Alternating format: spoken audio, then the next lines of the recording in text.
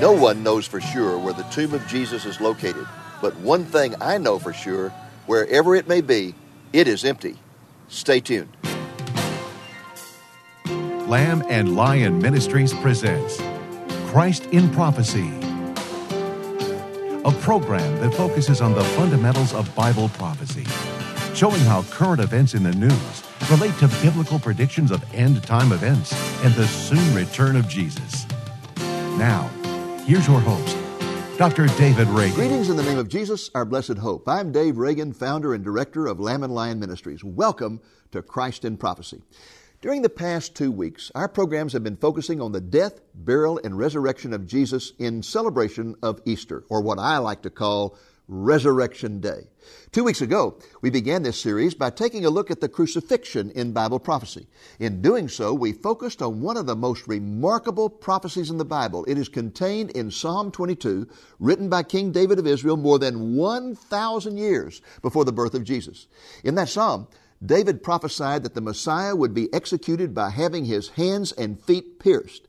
That prophecy was made 700 years before the Romans perfected crucifixion as a method of execution. Even at the time of Jesus, the Jewish method of execution was stoning, but the Jews had lost the power to implement the death penalty. They had, therefore, to turn Jesus over to the Romans to be executed, and the Roman method, as prophesied by David 1,000 years before, was crucifixion. Last week, we considered the validity of the resurrection of Jesus. We looked at all the ways people have tried to explain away the resurrection, many of them just downright silly in nature. We saw that no one has ever been able to provide an adequate explanation for the empty tomb, except, of course, to conclude that the resurrection really occurred. We emphasized that the empty tomb and the post-resurrection appearances of Jesus are powerful evidence of the truth of the resurrection. But we concluded the greatest evidence of the resurrection in Scripture is to be seen in the transformed lives of Jesus' disciples. For within 50 days of his crucifixion, his disciples had been miraculously transformed from a defeated, frustrated, hopeless group of individuals into a confident band of Christian soldiers determined to win the world for their Lord. In this program, we want to show you the historical setting of Jesus' death, burial, and resurrection. To do that, we're going to take you to the land of Israel and the city of Jerusalem, where we're going to visit a variety of tombs, including a first-century tomb that could very well have been the tomb of Jesus. Let's go now to the Kidron Valley on the east side of the old city of Jerusalem. The Kidron Valley is a deep ravine that runs north and south between the old city of Jerusalem and the Mount of Olives. Above us, to the west, is the Temple Mount with its golden gate. In front of that gate is a Muslim cemetery. On the east side of the Kidron Valley is the Mount of Olives, where you can see thousands of Jewish graves. Every time I stand in this valley and look up at all those graves, I'm reminded of an experience that God gave to the prophet Ezekiel. He took him to a valley like this one, full of dead men's bones, and he told him, preach to those bones. Incidentally, folks, I think I know how Ezekiel felt because I've been to a few churches where I felt like I was preaching to the frozen chosen.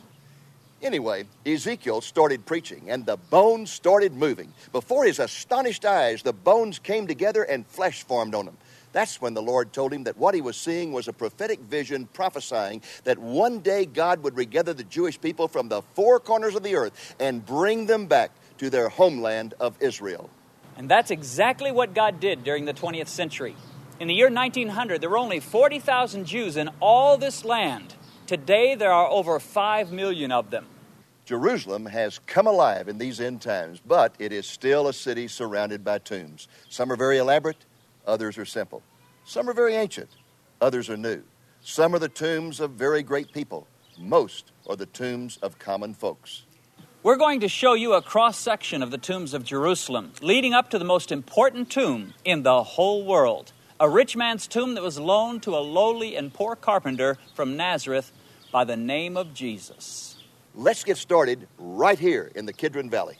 As you can see, this valley contains some of the most elaborate tombs in all the land. This monument is the most famous. It is usually referred to as the Tomb of Absalom, referring, of course, to the son of David who revolted against his father. The tradition that this tomb belonged to Absalom is based on a statement from 2 Samuel, which reads, "Now Absalom, in his lifetime, set up for himself a pillar, which is in the King's Valley, and it's called Absalom's Monument to this day." The only problem is that this tomb dates from the Second Temple period, long after the time of Absalom. So it is most likely the tomb of a very prominent but now unknown citizen of Jerusalem. Now, one interesting thing about this remarkable tomb is the fact that since it was attributed to Absalom, who rebelled against his father, it became a tradition for passersby to actually throw stones at it. Also, parents would often bring their kids here to impress on them the consequences of rebelling against their parents. When I look at this spectacular tomb, though, I am reminded of the words of Jesus when he rebuked the scribes and the Pharisees. He said, "Woe to you, you hypocrites! For you're like whitewashed tombs, which on the outside appear beautiful, but inside are full of dead men's bones." Now, the only one of these tombs that bears an inscription is this one. Although the tomb is popularly referred to as the tomb of St. James, the inscription attributes it to the priestly family of Hazir, a family mentioned in the book of Nehemiah.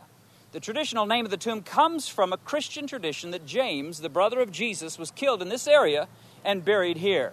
The third tomb in this row of monuments is called the Tomb of Zechariah.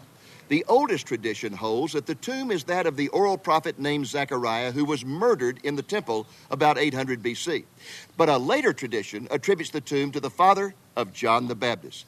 The tomb is not old enough to be that of the prophets, and it is too old to be related to anyone in the family of John the Baptist.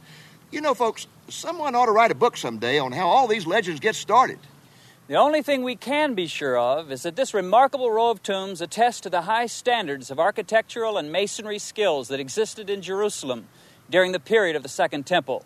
They also are a witness of the wealth of the city's population. But of course, that wealth was concentrated in the hands of very few families. The average person during the time of Jesus could not afford an elaborate tomb like these. To get an idea of the tombs of the average people, let's go over to the Mount of Olives.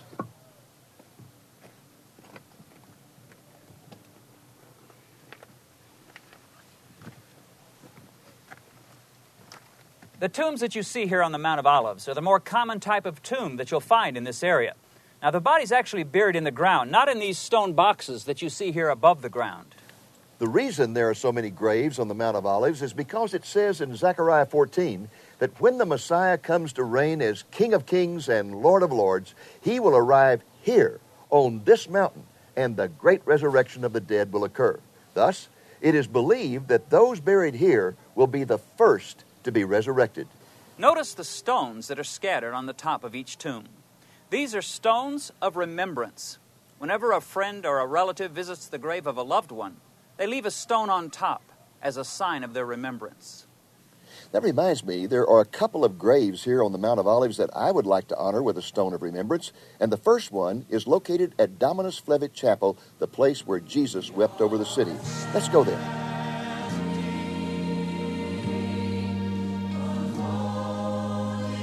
The first grave I have in mind is a very unusual one. It's located over here at the base of this tree. Several years ago, a very dear friend of mine, Clem Stewart, and his wife Nancy were scheduled to come to Israel with me for a Holy Land pilgrimage. Clem was extremely excited about this trip, but 2 months before we were to leave, Clem drowned in a very tragic boating accident. His wife and his daughter decided to come anyway, and we had a special ceremony right here at this tree, and his ashes were scattered at the base of it. Well, folks, that means that when the Lord Jesus Christ returns, there's going to be at least one Gentile who will be resurrected from this Jewish cemetery. I love you, Clem, and I look forward to being with you again one day. The second special tomb I'd like to show you is located at the base of this mount. Let's go down and see it. Well, here it is. This is the tomb of one of Israel's greatest prime ministers. He was the only prime minister Israel has ever had who was an Orthodox, observant Jew. That's why he is buried here on the Mount of Olives rather than in Israel's national cemetery. Orthodox Jews must be buried before sunset on the day they die. They're not embalmed, nor are they placed in a casket. They're buried in a simple shroud. On the day that Menachem Begin died, the news spread very rapidly. And by the time his body reached here, there were over 150,000 people present to honor him. And we're going to honor his memory now by placing stones of remembrance on his tomb. And now, for a dramatic contrast in tombs, let's go to the National Cemetery of Israel. It's located in New Jerusalem on Mount Herzl. This is the Mount Herzl Cemetery in New Jerusalem. It is the National Cemetery of Israel, equivalent to Arlington National Cemetery in the United States. Most of the graves are of military personnel killed in action. It is also the final resting place of some of Israel's most illustrious leaders. David Ben-Gurion, Israel's first and most famous prime minister, is buried on the grounds of a kibbutz in the Negev desert. But behind me here is the tomb of the only woman ever to serve as prime minister, an American by the name of Golda Meir. She was the nation's prime minister during the Yom Kippur War in 1973. This is the tomb of Yitzhak Rabin, the only prime minister ever to be assassinated. He was shot at a peace rally in Tel Aviv on November the 4th, 1995. His assassin was a Jew who opposed the Oslo peace process of trading land for peace. Rabin was the chief of staff of the Israeli armed forces during the Six-Day War in 1967. But the most important tomb in this cemetery belongs to the man the cemetery is named after, Theodor Herzl. Let's go there now.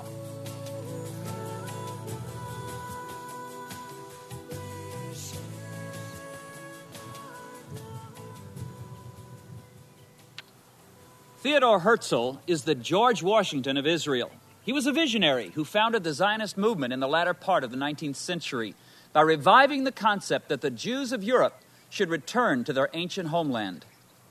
At the first Zionist Congress held in Basel, Switzerland in 1897, Herzl predicted that the state of Israel would come back into existence within 50 years. And sure enough, 50 years later, in 1947, the United Nations voted to establish the state.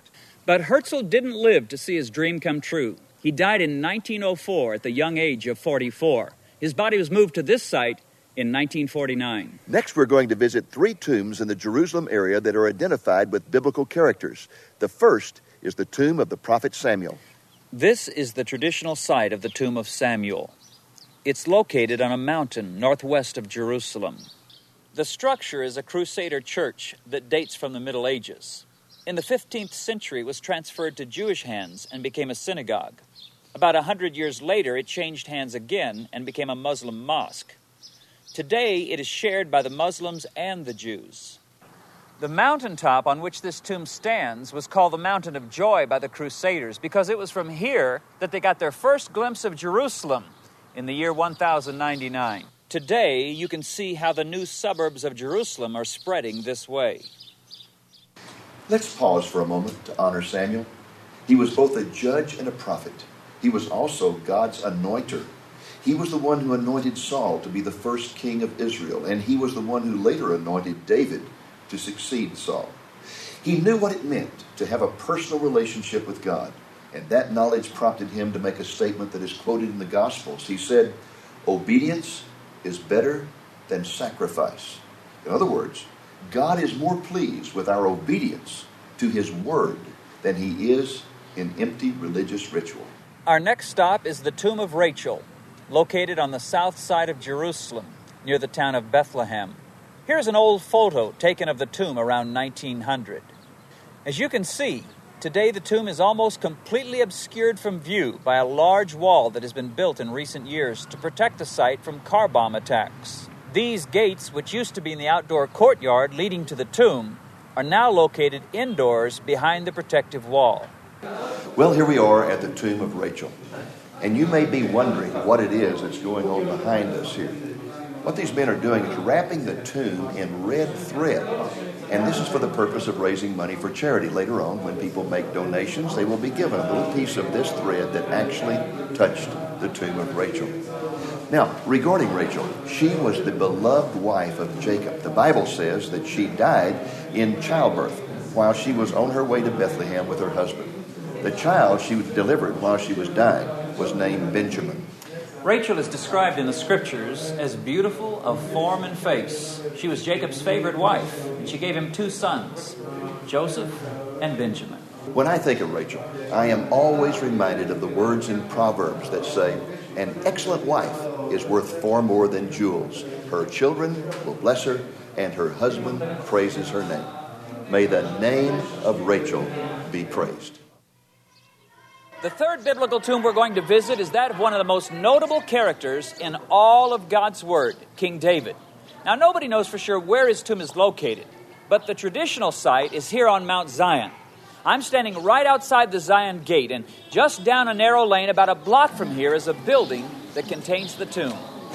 No one knows for sure how the tradition developed that King David's tomb was located in this general area of Mount Zion. Let me show you where we are on the map. Here is an outline of the current walls of the old city of Jerusalem. The city in the time of David consisted only of this small area here outlined in red. It is outside today's walls. The Bible says that David was buried in the city of David, which would be here in this small red area. Right now, we are over here on Mount Zion, a considerable distance from the site of the original city. The site that we're about to enter has been the generally accepted location of David's tomb since the Middle Ages. Let's go inside.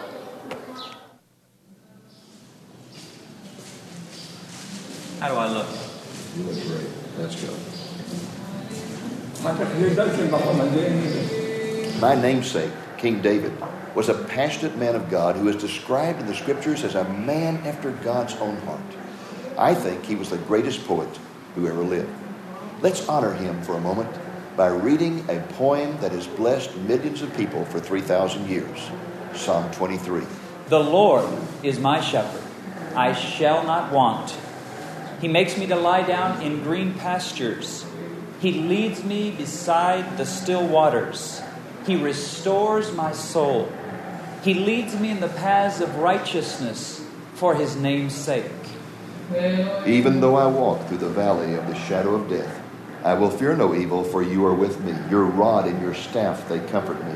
You prepare a table before me in the presence of mine enemies. You anoint my head with oil. My cup overflows. Surely goodness and love will follow me all the days of my life, and I will dwell in the house of the Lord forever. You know, folks, every time I come to this area of Mount Zion, I am reminded once again of how anywhere you go in this city, you will find the ancient and the biblical juxtaposed with the modern and the secular. To give you an example, right down the hill from here, you will find the tomb of a man who has become very famous in recent years. I've never been there, but let's go see if we can find his tomb. Hey, Dave, I think I found it over here. Yeah, this is it. That's right, that's it. Folks, this is the tomb of Oskar Schindler, the man made famous by the movie Schindler's List. Schindler was a very paradoxical man. He squandered the early years of his life in Czechoslovakia as a black marketeer, a gambler, an alcoholic, and a womanizer. And when Germany invaded Czechoslovakia in 1939, he joined the Nazi Party to advance his business interest. But when it became clear to him that the Nazis intended to exterminate the Jews, he spent the rest of the war trying to protect as many Jews as he could from being arrested and sent to extermination camps. Using bribery and trickery of all types, he was able to save the lives of 1,200 Jews. In the 1960s, Schindler was declared by the Israeli government to be a righteous Gentile. You know, that's a title that's given to any Gentile who saved Jews during World War II. In fact, it's the same title that was given to Corrie ten Boom. Schindler is the only member of the Nazi Party to ever receive this honor. When Schindler died in 1974 in Germany, his remains were brought to this place for burial. Today, there are more than 6,000 descendants of Schindler's Jews living in the United States, Europe, and Israel. When I think of what Schindler did for the Jews, I'm reminded of the words of Proverbs 24. It reads, "Rescue those who are unjustly sentenced to death. Don't stand back and let them die. Don't try to disclaim responsibility by saying you didn't know about it. For God, who knows all hearts, knows yours, and he knows you knew." We're now ready to proceed to the most important tomb in the world, a first-century tomb that could very well have been the tomb of Jesus. But before we do, we need to pause for a moment to talk about the design of first-century tombs and first-century burial customs. First-century tombs of the wealthy were shaped like this. The entrance would take you into a weeping chamber. This was often large enough to hold 20 people. Next to it was a burial chamber with 3 ledges for bodies. Now, the entrance was sealed with a rolling stone. Here is a good example of a tomb with a rolling stone. This tomb is located about 19 miles southwest of Jerusalem. It was excavated in 1976. Unfortunately, it was totally destroyed by vandals in the late 1990s.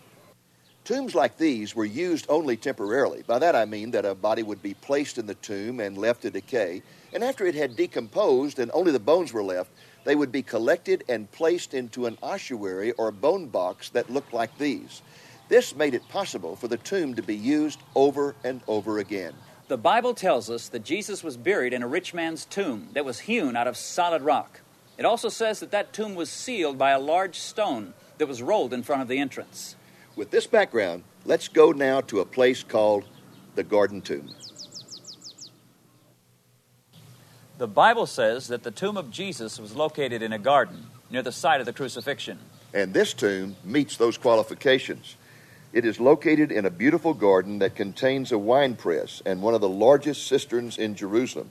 It is also adjacent to Skull Hill, a site of execution in the 1st century. The tomb itself is cut out of solid rock, and running along the front here is a trough to hold a rolling stone that would seal the entrance. The original rolling stone is no longer here, but a smaller one is on display to give you an idea of what it looked like. Let's go inside.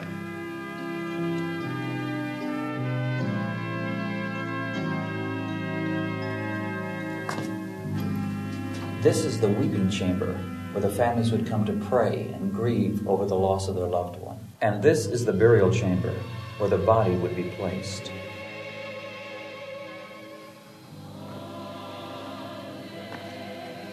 The door to this tomb has a very important sign on it. The sign says, "He is not here, for he is risen." The Gospel of John contains a great insight about the tomb of Jesus, but it's one that you cannot understand unless you know something about the prophetic typology of the Ark of the Covenant, that mysterious, sacred box that's set inside the Holy of Holies in the ancient Jewish temple. The ark was made of wood, indicating that the Messiah would be human, but it was overlaid with gold, pointing to the Messiah's divine nature. Inside the ark were 3 objects. One was a pot of manna, signifying that the Messiah would be the Savior, the bread of life. The box also contained the tablets of Moses, indicating that the Messiah would fulfill the law perfectly. And the 3rd item was Aaron's rod that budded. It was a symbol that the Messiah would rise from the dead. On top of the box was a lid called the mercy seat, and on it were 2 golden angels, one at each end. Once a year, the high priest would enter the Holy of Holies and sprinkle blood on the mercy seat. This was a prophetic symbol that one day the Messiah would shed his blood, making it possible for the grace of God to cover the law of God. In John chapter 20, we find these words. But Mary stood outside by the tomb weeping. And as she wept, she stooped down and looked into the tomb. And she saw 2 angels in white sitting, one at the head and the other at the feet, where the body of Jesus had lain. Now, folks, that sounds like nothing but a simple description of a woman looking into a tomb. But when you know something about prophetic symbolism, the passage takes on a whole new meaning. You see, folks, when Mary looked into the tomb, she saw the prophetic fulfillment of the meaning of the Ark of the Covenant. She saw where the body of Jesus had lain, where the blood had been spilled. And she saw 2 angels sitting at each end of that sacred spot, just like those 2 angels at each end of the mercy seat on the Ark of the Covenant. At the beginning of this program, we pointed out that no one knows for sure today where the tomb of Jesus was located. It could have been the tomb here in this garden, but we're not making that claim, and neither do the caretakers of the Garden Tomb Society. But the point that I want to make is that no matter where the tomb is located, one thing we know for sure, and that is that it is empty. And no one has ever been able to explain away the empty tomb, because the only explanation for that is the resurrection of Jesus Christ. The Jewish leaders at the time bribed the Roman guards to say that Jesus' disciples had come in the night and stolen the body. Now, folks, just stop and think about that for a moment. A handful of scared fishermen stole a body from a band of Roman soldiers and then devoted their lives to a lie? Come on, let's get serious. Others claim that the disciples went to the wrong tomb. Well, why didn't they go on to the right tomb then and produce the body? The reason, of course, is that the tomb was empty. There have been many other explanations of the empty tomb, such as hallucinations and hypnosis. Perhaps the silliest is the idea that Jesus really didn't die on the cross, that he sort of lapsed into a coma, and then later on he was placed in the tomb. He awoke, pushed away the stone, and ran around the countryside for 40 days. Such ridiculous attempts to explain away the empty tomb are really harder to believe than the fact that he was resurrected from the dead. I'll say amen to that, Dave. The empty tomb cannot be explained away. It's a continuing testimony to the fact that Jesus is alive. His resurrection totally transformed his small band of disciples, converting them from despair to triumph and motivating them to go forth and preach the gospel to all the world. And the resurrection of Jesus continues to transform the lives of millions today. How about you? Have you received Christ? I urge you to reach out to God in faith. Receive Christ as your Lord and your Savior. Until we meet again, this is Dave Reagan and Dennis Pollock speaking from Jerusalem saying, look up, be watchful, for our redemption is drawing near.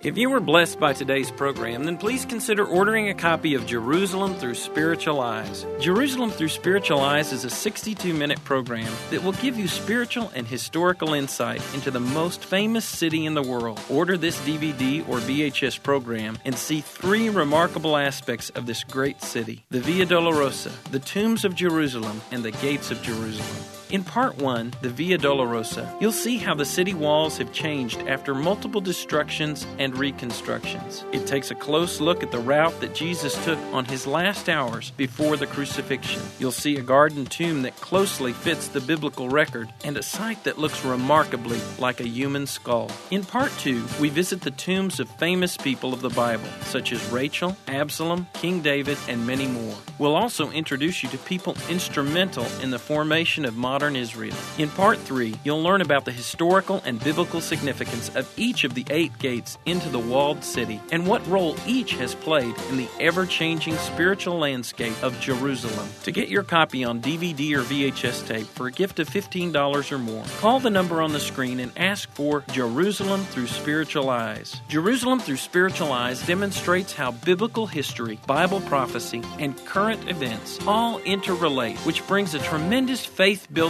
experience. So for a gift of $15 or more, you can have Jerusalem Through Spiritual Eyes. Call 1-800-225-7977 and ask for Jerusalem Through Spiritual Eyes on DVD or VHS tape. We also want you to become more familiar with our ministry and calling, so we've prepared an introductory packet for anyone who requests it. Thank you for joining us on today's Christ in Prophecy, a presentation of Lamb and Lion Ministries, a non-denominational ministry dedicated to teaching the fundamentals of biblical prophecy and proclaiming the soon return of Jesus.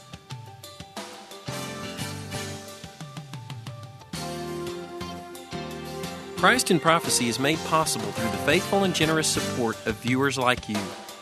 Please consider making a donation to Lamb and Lion Ministries so that we can continue broadcasting the message of Jesus' soon return. Thank you, and God bless you.